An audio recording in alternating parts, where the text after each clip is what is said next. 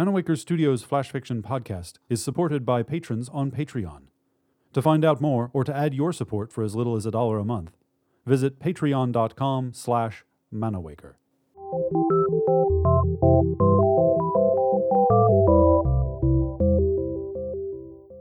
Welcome to Manawaker Studios Flash Fiction podcast.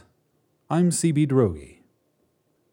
This week, The Loser's Path to Perfect Peace by Donald A. Reynard. One of them had misplaced it. But who? "I think it was probably me," she said.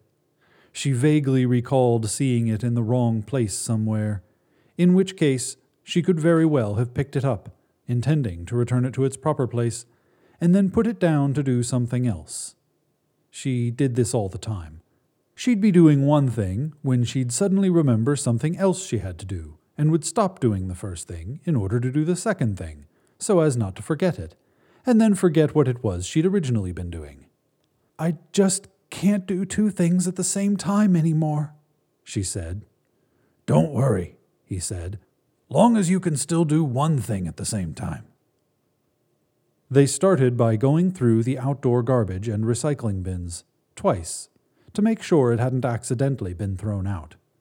And when they didn't find it, they knew it had to be in the house. They spent the next 2 days looking for it. First, they looked in the most obvious places. Then, they looked in the less obvious places, but they kept returning to the obvious places. There was something comforting about them. "Doing the same thing over and over and expecting a different result," she said. "Isn't that a definition of insanity?" "More like a definition of inanity," he said. She smiled. "Well, that's one thing you haven't lost. Your way." "I haven't lost my way." "Your way with words." "Away with words. Let's find the friggin' thing." The next morning he said, "Look, what do you say we take a day off? Maybe when we stop looking it'll turn up. You know, the Tao thing, look by not looking." 2 hours later, she threw up her hands in frustration. "I'm sorry, but this look by not looking Tao thing isn't working for me. Either I look or I don't look. Like I said, I can't do two things at the same time anymore." So they went back to looking. On the 5th day, or was it the 6th, he turned to her with a look of disbelief and said, "I just realized something. I can't remember what it is we're looking for." She laughed. "You know what? I can't either." In that case, he told her, it probably wasn't all that important. She wasn't so sure. "People always say that, but I've forgotten lots of important things. You have to." "Really? Like what?" She thought for a moment. "Okay, I can't remember," she said finally, "but I'm pretty sure we have." "Look," he said, "let's just forget the damn thing." "We already have." "No, I mean, let's just forget about it. The hell with it. We need to get our lives back. It's in the house. It'll turn up." So once again, they stopped looking. But they couldn't put it out of their minds. It was always there, a nameless, nagging irritant. At night, it infiltrated their dreams, making restful sleep impossible. They tried everything they could think of to not think about it. They even took a class in mindful meditation at the senior center, but they still couldn't put it out of their minds. In fact, meditation had the opposite of the intended effect. It moved from the back of their minds to the forefront. When they explained their dilemma to their meditation instructor, she had a ready answer. Instead of trying to forget about it, they should do the exact opposite. Make it the object of their meditation practice. Only by embracing the lost thing fully would it lose its power over them. They rushed home, eager to try this new technique.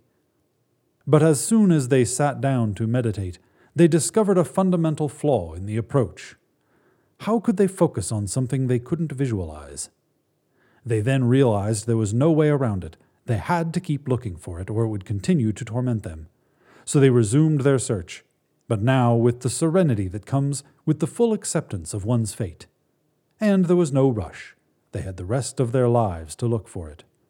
They applied the principles of mindful meditation to their quest, and though they didn't openly admit it, they actually began to enjoy the search. It gave their day a structure, a purpose.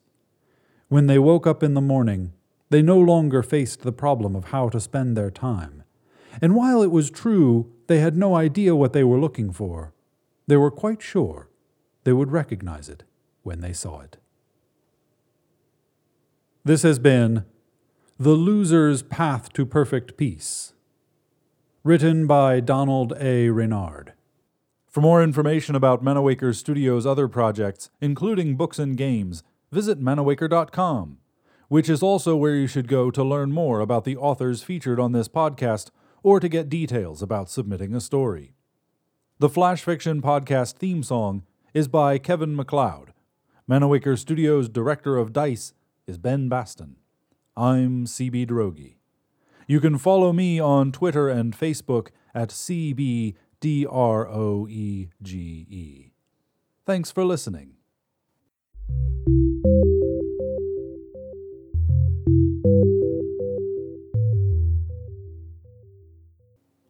On the next installment of Manawaker Studios' Flash Fiction Podcast, he turned his attention to a pair of Japanese tourists heading down the street toward them. As the couple neared, he tracked them disinterestedly. They averted their gaze and drew to the outer edge of the pavement, away from the bundled pair in the doorway.